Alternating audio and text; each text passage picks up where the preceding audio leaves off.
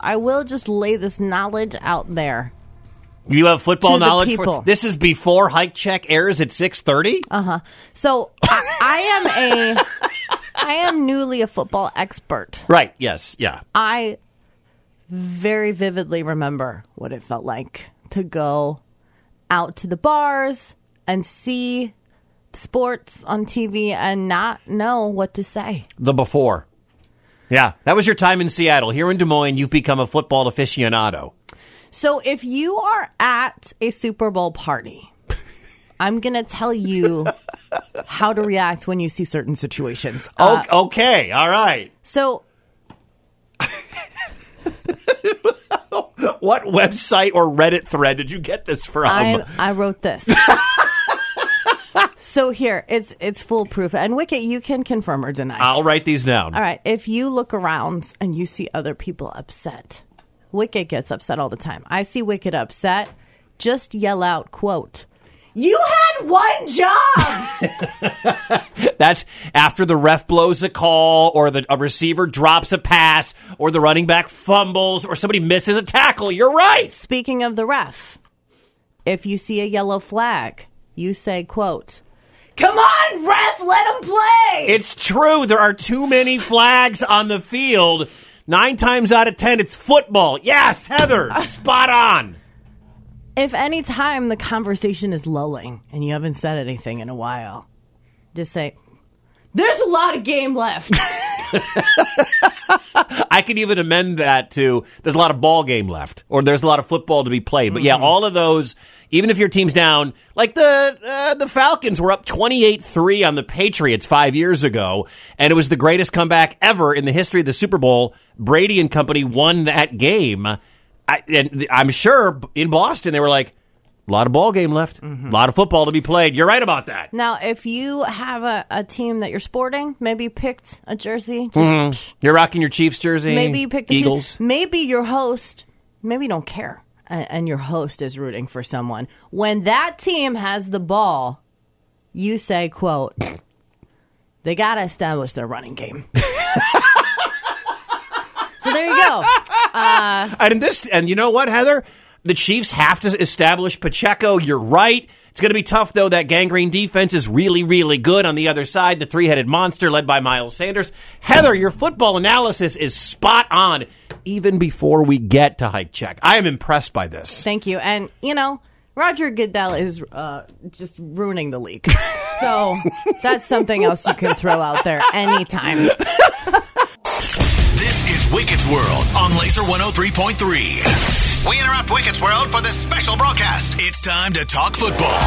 No, not you, Wicket. Sit this one out. This is Hike Check with laser football experts Heather and Lee. Yep, Wicket's wife. A football podcast on Laser 103.3. Powered by SNC Automotive, your source for rust and corrosion prevention with Final Coat.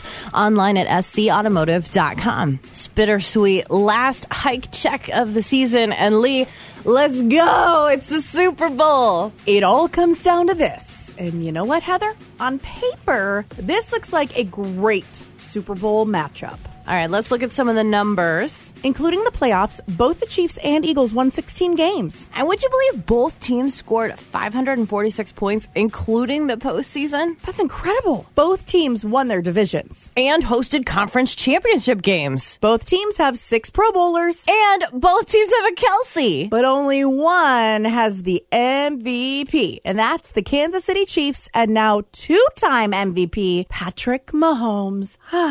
So are you picking the Chiefs like Bakari, the giraffe at the Blank Park Zoo? I was until I read this stat. Do you know what Dan Marino, Kurt Warner, Rich Gannon, Tom Brady, and Peyton Manning all have in common? They're hot dudes. They went to Jared. They're all quarterbacks. They all lead the league in passing yards. Well, duh. And lost the Super Bowl. Brady did it twice. And guess what? No quarterback to lead the league in passing has ever won the Super Bowl. Guess who leads the league in passing yards this year? Patrick Mahomes. Exactly. Well, that makes sense. Did you know the last 8 NFL MVPs have lost the Super Bowl? Before that, the NFL MVP was 10-0 on Super Bowl Sunday. Who was the last one to do it? The pride of Burlington, Iowa, Kurt Warner and the Rams back in 99. Oh, yeah. The greatest show on turf. So you see, I'm not sure I can take the Chiefs. So you're going with the Eagles. I'm not really sure I'm going to go there either, but here's why. The team that's worn white uniforms in the last 21 years is 18-3. And who's wearing white this year? Kansas City. Do you have any actual football breakdown here to figure out who's going to win, or are you just looking at the ridiculous trends? But wait, there's more. First-time Super Bowl head coaches going up against coaches who have coached in the big game before are 4-7, including last year when Sean McVay's Rams beat Zach Taylor's Bengals. So that should favor Andy Reid, whose Chiefs won this game a few years ago, and not Nick Sirianni, who is making his debut. I mean, you'd think so, right? Something tells me you still don't have a pick, do you? Lee McNabb, Wicket, you've been red hot picking these playoff games. You're a fantasy football champion. And there's a reason you're on this podcast and not your husband. Right here, right now, Super Bowl 56, the Eagles are a 1.5 point favorite over the Chiefs. Who's going to win? Okay. Hurts, Mahomes, Eagles defense, Chiefs quarterback, Eagles offensive line, barbecue, cheesesteaks.